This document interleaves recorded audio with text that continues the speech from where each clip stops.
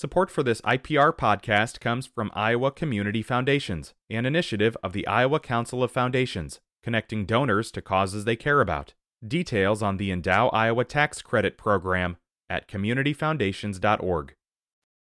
It's Talk of Iowa from IPR News. Today is Horticulture Day. I'm Charity Nebbe. According to the USDA Plant Hardiness Zone Maps, Iowa is in Zone 5. When you're buying plants, that's important information to have, but what exactly does it mean? Mark Wiederlechner is an affiliate associate professor of horticulture at Iowa State University, and he is here to help us understand. He used to work on those maps for the USDA. Hello, Mark. Well, good morning, Charity. How are you doing? I'm great. Thank you so much for being here. And let's start with the basics. How are those zones determined? They're determined by looking at past winters.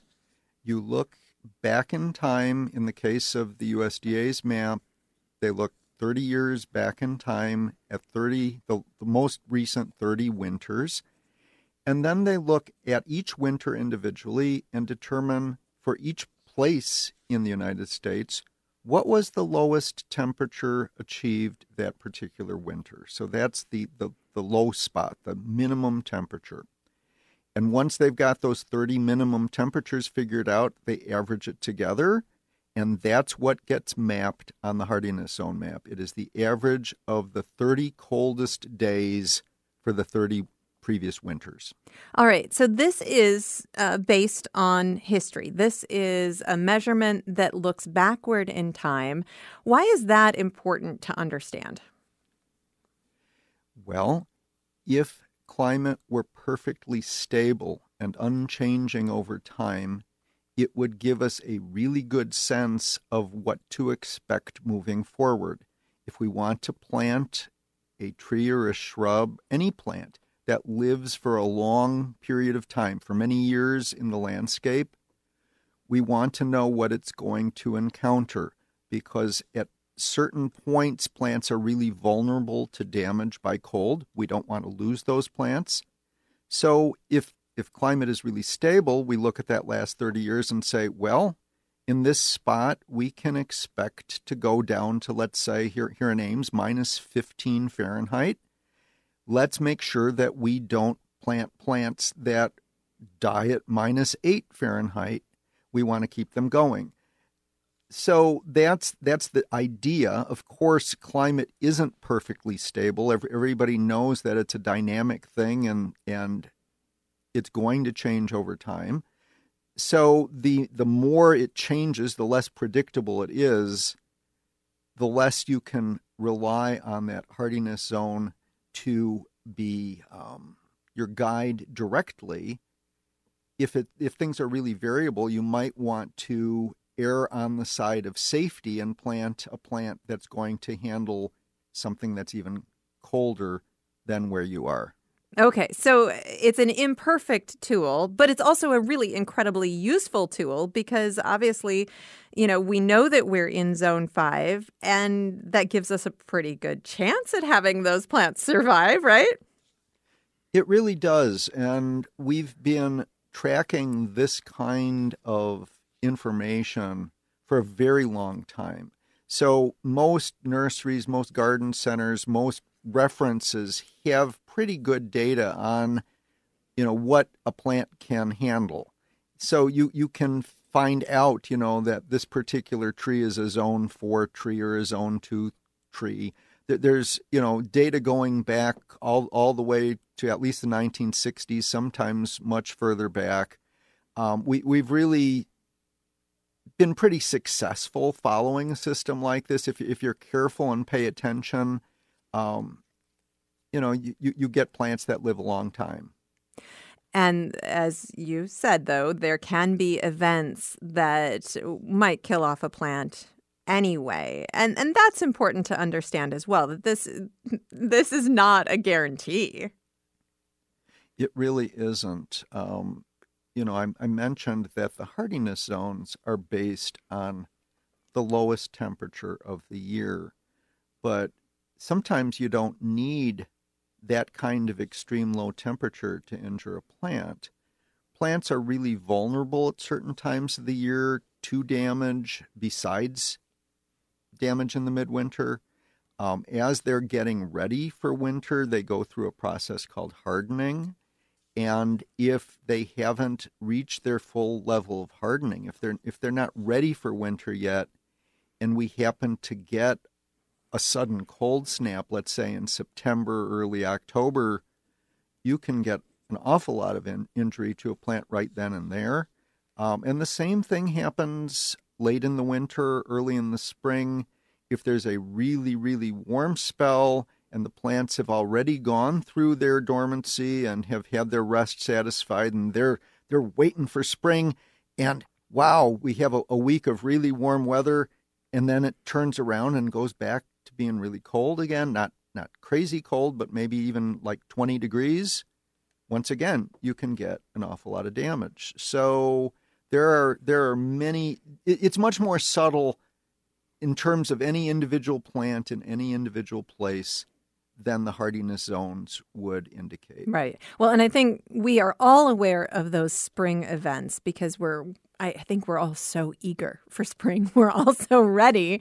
But then we can also see the damage immediately. For example, last year, I remember we had an incredibly warm day, a surprising warm day, and it was just as the blossoms on my cherry tree were blooming. And it was so hot that day that the blossoms were actually damaged by the heat, and then we didn't get any fruit last year. So those are the kinds of events that we're very tuned into. Those fall events that can do so much damage, we're probably a little less aware of the damage that they're doing because those plants are either starting to go dormant or already looking dormant by the time one of those cold snaps hits. That's the kind of thing we have to wait until spring to see what kind of damage is done, right? That's true. A lot of those sort of go under the radar, and they're often manifest in the spring with bark cracking or dieback. Sometimes you won't lose a whole plant, but you'll see that parts of it are injured. You may not notice it because, these plants are all sort of heading towards dropping their leaves and going dormant when the damage occurs. But oftentimes you will see it in the spring and you won't know exactly why. Climate change is very real. It is happening. We're all experiencing the effects of it. But climate and weather, of course, we know are two entirely different things. We also know that these extreme weather events seem to be a big part of climate change, so that those very hot events in the summer, those very cold events in the winter, those very strong winds, the kinds of things that we've been dealing with over recent years. Do you see climate change changing the zone maps?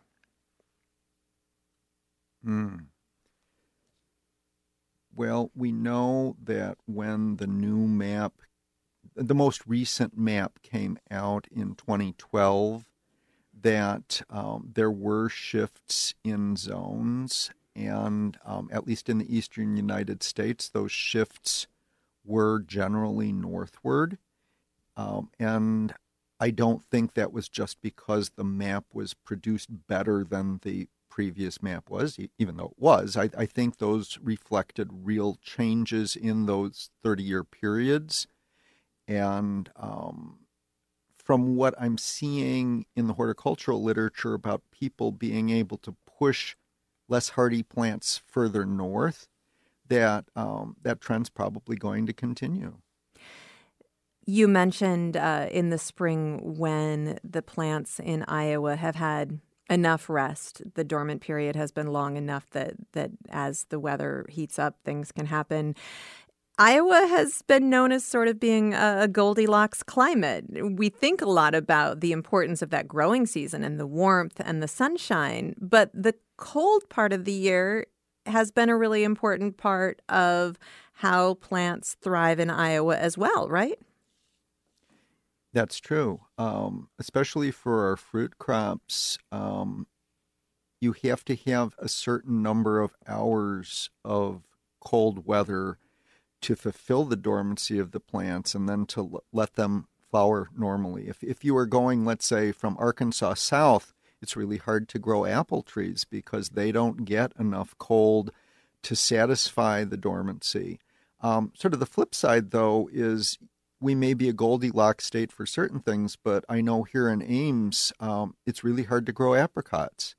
What happened to your cherry tree happens quite regularly to apricot trees.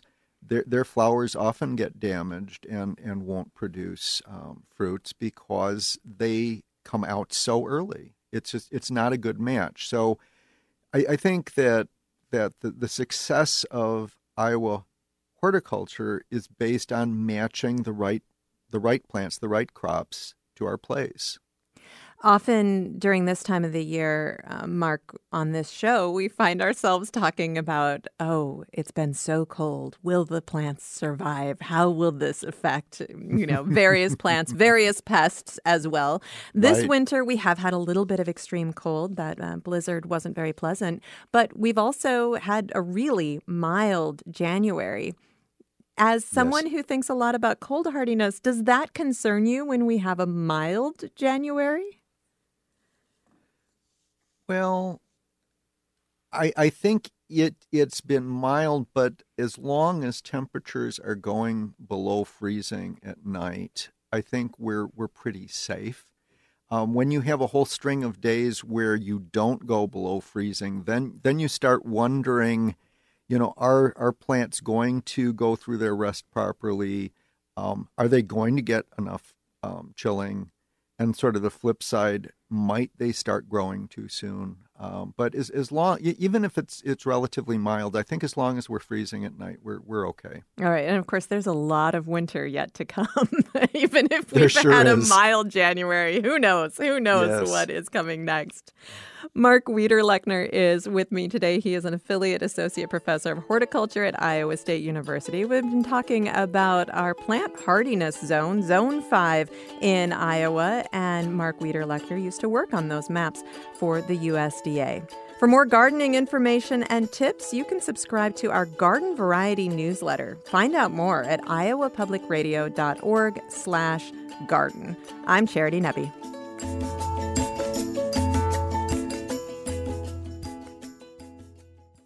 Support for IPR comes from Corridor Vein Center and Corridor Aesthetics, treatment for varicose veins and spider veins, also providing facial rejuvenation services and treatment for moderate to severe acne. More at Corridor Vein and CorridorAesthetics.com. Hi, it's Terry Gross, the host of Fresh Air. We bring you in-depth, long-form interviews with actors, directors, musicians, authors, journalists, and more. Listen to our Peabody Award-winning Fresh Air podcast from WHYY and NPR. It's Talk of Iowa from IPR News. I'm Charity Nebbe. It is Horticulture Day today. With me today, Mark Wiederlechner, Affiliate Associate Professor of Horticulture at Iowa State University. We've been talking about cold hardiness and our USDA plant hardiness zone so far. But of course, you can join the conversation with your questions about any of the plants or trees in your life, the things you'd like to grow or grow better. You can give us a call at 866-780-9100, 866-780-9100, or send email to talkofiowa@iowastate.org. Not Iowa State, at iowapublicradio.org. That's talkofiowa@iowapublicradio.org. Aaron Stile is also here of Iowa State University Extension. Hello, Aaron. Good morning. Thank you both so much for being here today. And as I was just saying a few minutes ago, this time of year, we're usually fretting over, oh my gosh, has it been too cold? Is everything going to die? What should we be worried about this spring? But what should we be worried about because of how this winter has gone? We don't have a lot of snow cover on the ground in a lot of parts of the state, or at least we haven't until recently. And Mark or Aaron, either one of you can weigh in on that. Snow cover can be really important. Should we be worried about a lack of snow cover? I think we should, because in many parts of the state, the ground is really dry, and dry ground freezes deeper. It freezes colder. When you look at a tree or shrub, for example, typically one of the most vulnerable parts of it are the roots. They don't develop the same degree of cold hardiness that the tops of the plants do. And so if we have really dry ground and poor snow cover and we get even an average winter, let's say where you do go down to 15 below zero for an extended period of time, you might start seeing damage below ground. I do think that this last snow that came in here in Ames and made everything really pretty is a good thing, and I hope we can keep our snow cover for a while. I have been watching. I planted a bunch of things just before it froze this year, a bunch of shrubs, native woody plants. And so every time it gets a little bit warmer and rains, I think, well, that's probably a good thing. We have had this sort of up and down with the temperature. We have had some rain, although not a lot of rain. Thinking about the drought that so much of the state has experienced, I mean, any precipitation is a good thing. Do we have a feel for how this winter has contributed to or helped to alleviate the drought? I think that it's minimal. I mean, that there has been some good that's come in terms of winter precipitation. It's not a time of the year when we rely on much precipitation, but at least it isn't evaporating away. I know that Des Moines did really well with this last storm and had more precipitation on that particular day than they've had before. It was like a record, but it wasn't even an inch. So, yes, it's helping, but I don't think it's a big help. What we really need to see is some good spring storms, not with tornadoes and hail and all that, but with some good moisture, because the plants that have not been watered, the trees in your yard, perhaps if you're not watering your lawns, probably did not go into winter as strong as they could have. There's plants that are stressed by drought typically don't have the resources to withstand the winter that they would if they were healthier. So there's going to be a lot of plants out there that are already stressed, and so they're not in optimal condition. All right. I keep asking you to tell me about the future, Mark. I think that's a problem that we all would love to have a little bit more clairvoyance in the whole horticulture department at Iowa State University, but alas, it is not to be. You can join the conversation with your questions, 866-780-9100, 866-780-9100. You can send email to talkofiowa@iowapublicradio.org. We've got a couple of lines open for your questions right now, and Patsy sent us an email question. She says, my bare root geraniums were sleeping away in their paper bags in a basement cellar type room. I looked at them last week and a couple are putting out new growth. What do I do? Leave them, pot them up, cut it back? Oh, yeah. So sometimes you'll get some of this. Either there's still enough moisture around those plants that they're able to continue to grow. It's probably the most likely situation, or it's a little too warm wherever you're storing them, and so they don't have that cool temperature to help kind of either slow or suppress kind of buds breaking out. You can pot them up. It depends on how far along they are. If they have just green buds, maybe just like a little bit of growth, they're probably fine to stay where they're at. I always overwinter my geraniums as houseplants. There is a lot of folks do have a lot of success, doing this bare root thing and having those geraniums utilize the carbohydrates that they have stored in those big, thick stems to kind of make it through this part of the year and then be able to grow out when it gets a little bit warmer. But you can also, in a nice sunny windowsill, they do quite well. So if you're worried about it, if it seems like it's a little more growth than you want it to be, you absolutely can pot it up and grow it as a house plant. And kind of go from there. What do you think, Mark? I'm wondering if the shoots that she's seeing might be really white and long and etiolated, and that she has to be really, if they have gone too far, she has to be really careful with those to introduce them to light gradually so that they can harden up. Otherwise, just handling the plants, they might start breaking off. Yeah, and if you go to too much light too fast, they'll just fry right up. They will. Yeah, that's true. Yep. So depending on how they look too, it's okay that they're in a little bit of low light at least to get started here. Yeah. All right. Move with caution is what I'm hearing. Yeah. 866-780-9100 is the number to call with your questions. You can send email to talkofiowa@iowapublicradio.org. And of course, this is the time of year where a lot of us are looking at seed catalogs or nursery catalogs, and we're thinking about what we want to plant in the spring.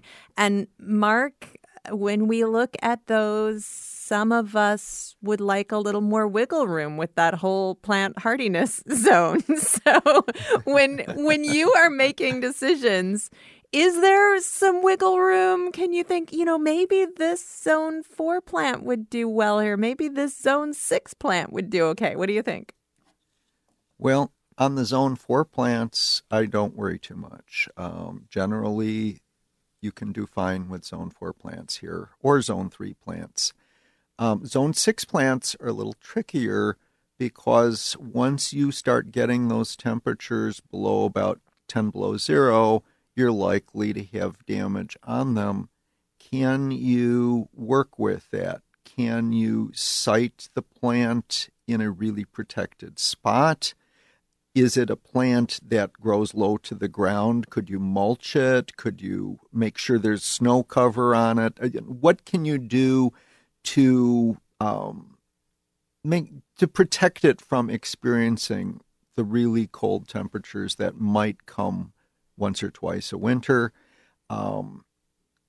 Is it a plant that you could whack back, like something like beautyberry, where you could almost treat it more like an herbaceous perennial?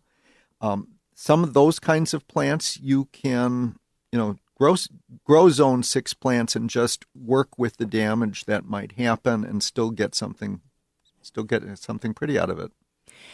When we're shopping at a local in-person garden center, whether that's an independent nursery or, part of a larger store, I think a lot of us feel really confident and comfortable just buying whatever they're selling there. But Mark, you want us to be armed with information when we go shopping as well, because sometimes people will sell plants that won't grow well here. That's true. I think that nurseries and garden centers that are located in the Midwest and have been around for a while are usually pretty cautious about what they sell. Many of them stand behind the plants that they sell and will replace things that are lost. There are also retailers out there that are more national in scope, and they might not have that kind of commitment or that kind of understanding of the local climate. I have been in big box stores here in Iowa and seen things in garden centers being sold that might be fine for St. Louis or Kansas City, but wouldn't be the sort of thing that you'd want to plant in Des Moines.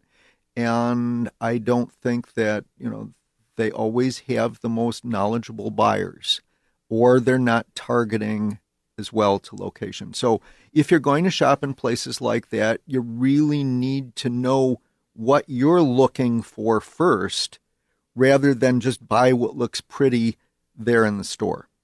And I can imagine there are people listening right now who are nodding their heads, who are affiliated with independent nurseries, saying, or just shop with us.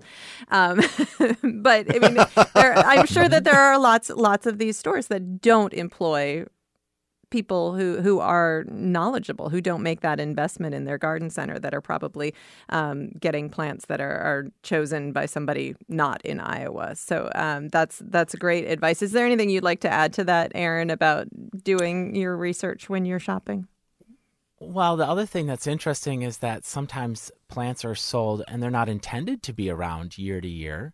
But they look like a plant that might be intended to be around year to year. And so there are certain, there's a lot of corabels like this, right? Like that are, corabel as a general rule, heuchera, does okay in Iowa. It's kind of shallow rooted, and so it can kind of heave up out of the ground really easily, especially if we have a lot of temperatures going up and down and up and down.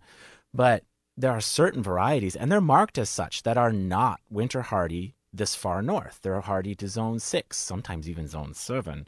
And we don't always notice that right away. But Corabella is also a very nice container plant. It looks beautiful in mixed containers, and you can treat it like an annual if you want. And sometimes the price is such that you can do that, right? Like they're not even that terribly expensive. And so you look at it not realizing that this was never intended to be a perennial in your garden. Right. It was sold as an annual, and you sometimes forget that.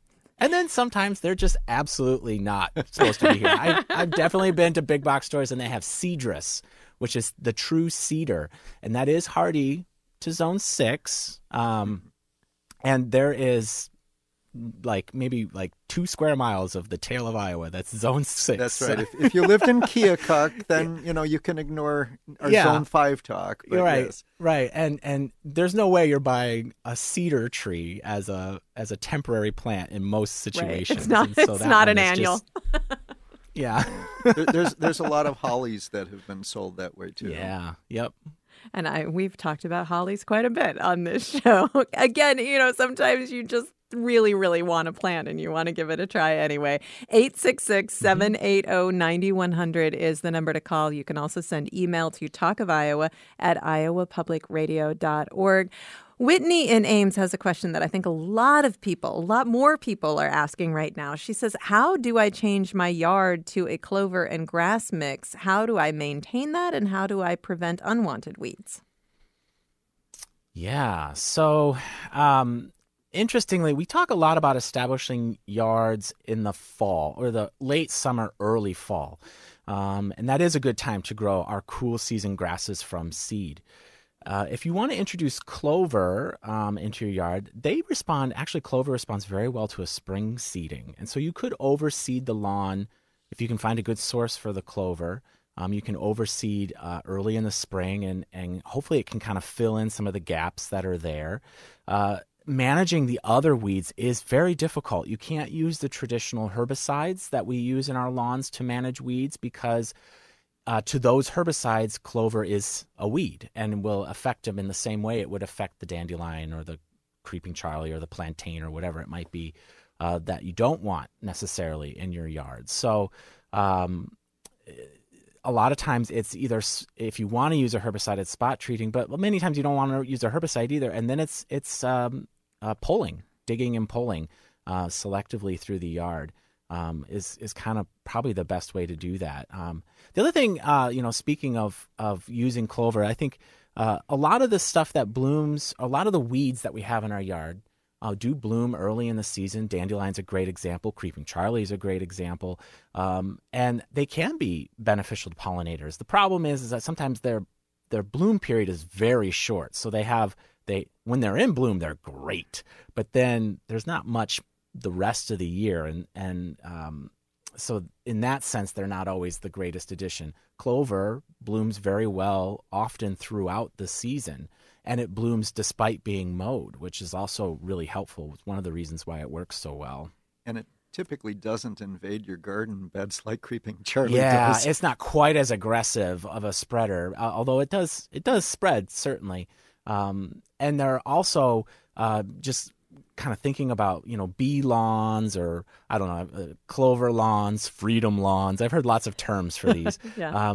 There's some really great varieties of clover out there now that have smaller leaves, and so they look a little bit more like lawn. They kind of blend with the turf a little bit better, and those can be really nice kind of additions if you're worried about that kind of coarse textured clover next to that really fine sometimes folks are worried about that stuff, right. and those micro clovers or kind of the small leaved clovers can be a really nice way to introduce these plants to your yard, which can be they're very good partners with turf grass, and support pollinators and other things too. Do you think that Go on, Mark. I'm glad that people are looking at these finer clovers.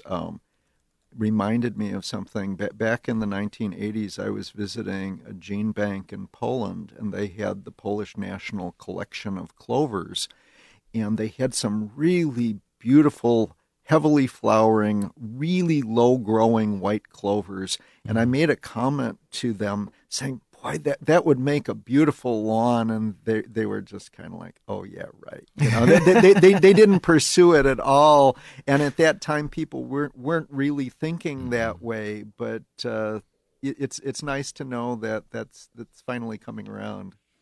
We are going to take a short break. We'll be back in just a moment. I'm talking with Aaron Stile, Iowa State University Extension horticulture specialist, and Mark Wiederlechner, affiliate associate professor of horticulture at ISU. You are welcome to join the conversation with your questions. Give us a call. 866-780-9100 is the number. 866-780-9100. You can also send email to talkofiowa@iowapublicradio.org. This is Talk of Iowa.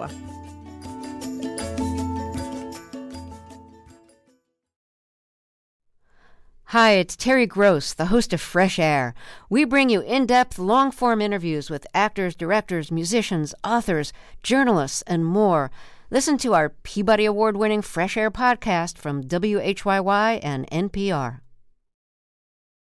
It's Talk of Iowa from Iowa Public Radio. I'm Charity Nebbe. It's Horticulture Day today, and with me, Aaron Stile, Iowa State University Extension horticulture specialist, and Mark Wiederlechner, affiliate associate professor of horticulture at ISU. You are welcome to join the conversation with your questions about all the things you'd like to grow or grow better. Give us a call, 866-780-9100. You can also send email to talkofiowa@iowapublicradio.org. And here's an email from Elaine in Webster City. She says, there's a planting bed all along the west side of my house where nothing will grow despite my improving the soil by adding bags of compost. How do I go about getting a soil test? Oh, a soil test. Yes. So you can do a soil test any time of the year. Early spring is a time that some folks really enjoy doing it. Fall is another time that is a good time to do a soil test, because then you have all winter to plan how you're going to address it. You're going to go out to this area and you're going to collect small samples of soil from various spots within this bed, down like maybe use a trowel to collect it. And so maybe 4-6 inches or so.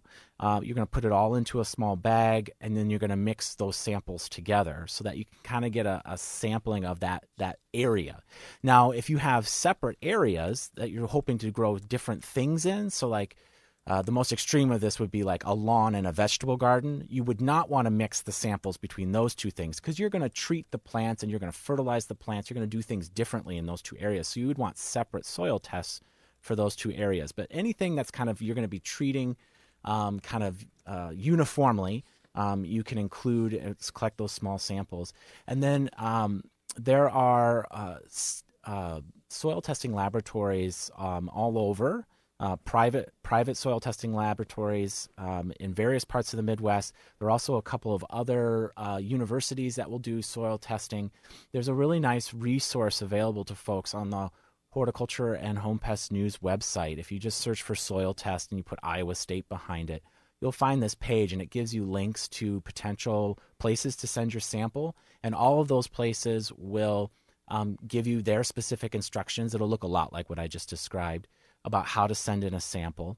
And then the most important thing is, wherever you send this sample in, make sure you note to them what type of plants you're growing in that area. A lot of these labs specialize in soil testing for agronomic crops, and you would treat and fertilize and do very different things to the soil if you're growing corn and soybeans or alfalfa in it than you would perennials or vegetables or turf. So make sure that you note, and there's places to do that on their forms, that this is a garden bed, and it'll come back with information that will help kind of give you an idea of what you can do to that garden bed to improve the soil. Usually they come back with phosphorus, the amount of phosphorus in the soil. Usually they come back with the amount of organic matter. The one number they typically don't give you that you think would be in there is the nitrate level, and that's because nitrates change so dramatically over time, so a lot of times they just don't measure that.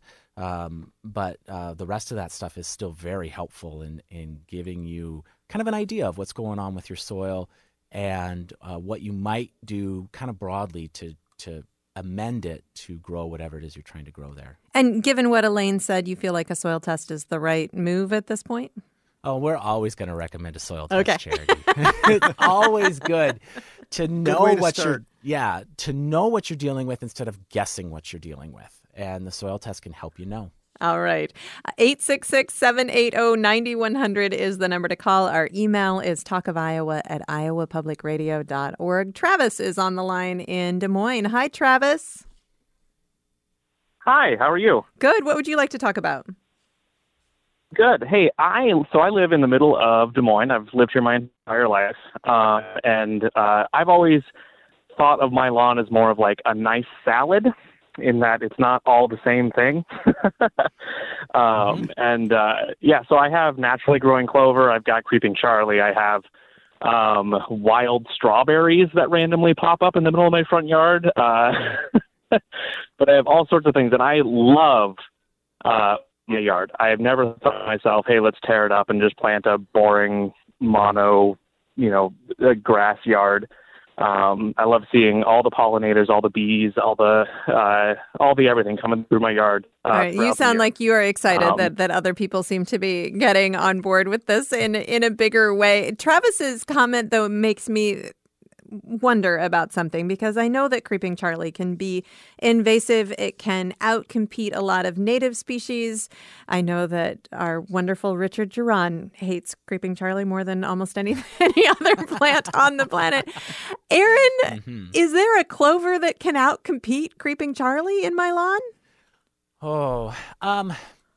Interestingly, when conditions are right for the other plant, they can fare pretty well against creeping Charlie. Creeping Charlie really takes advantage of situations in our landscapes where turf and other plants like clover just don't thrive, and it tends to be shady areas.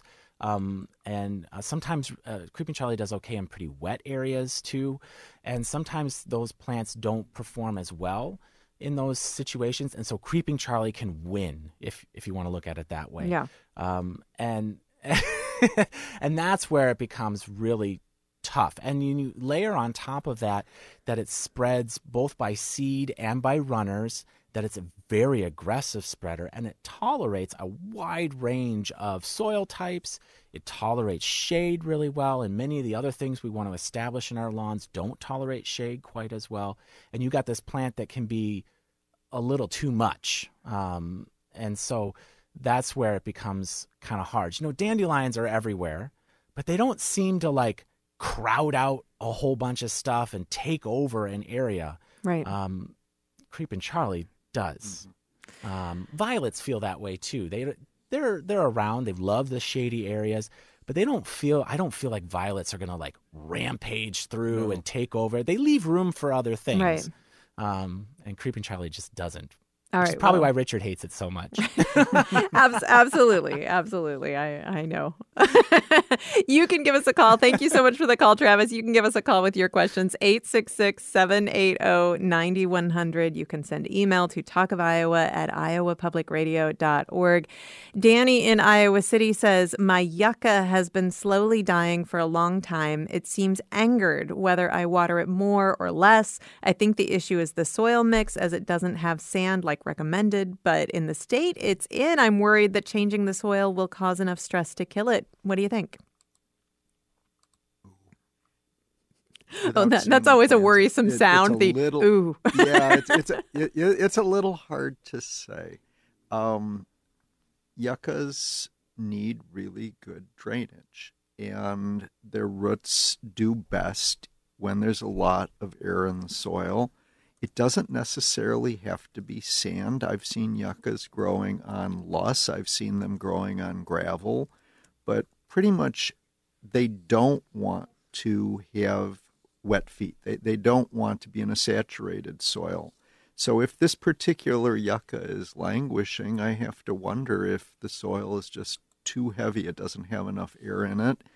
And without moving it, if it's in a site like that, it's probably going to continue to decline and the person may lose it.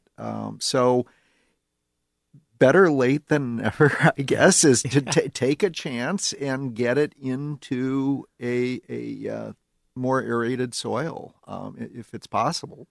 Some of the best yuccas I've seen in kind of a classic garden setting are at the top of a berm or like a high point. At a high point in the garden, and it's because the drainage is better at that spot.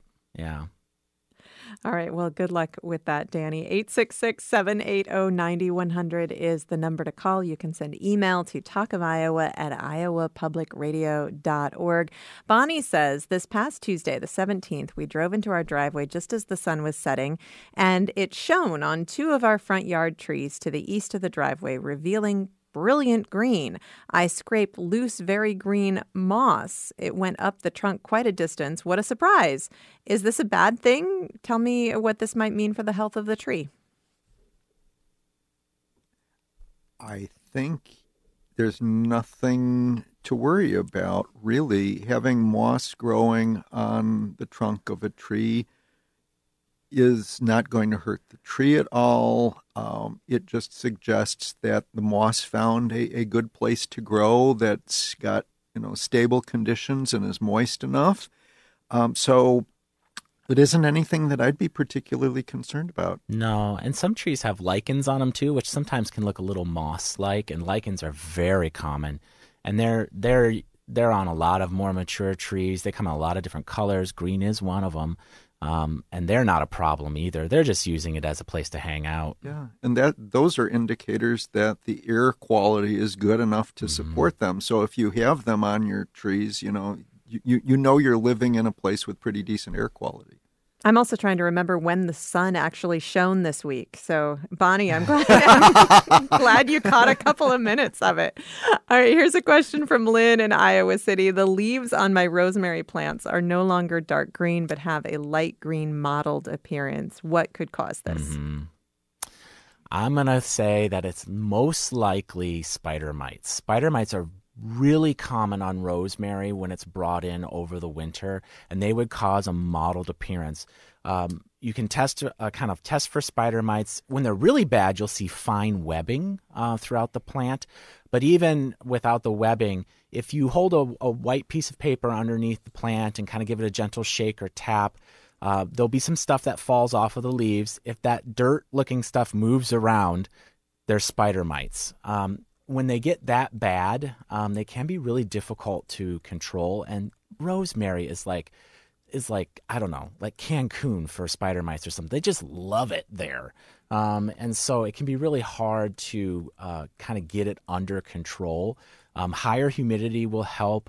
Insecticidal soap can help a little bit, potentially giving it a good rinse down, and then just kind of hoping for the best. A lot of times these plants that I bring in for the winter, my only goal is to get them to spring.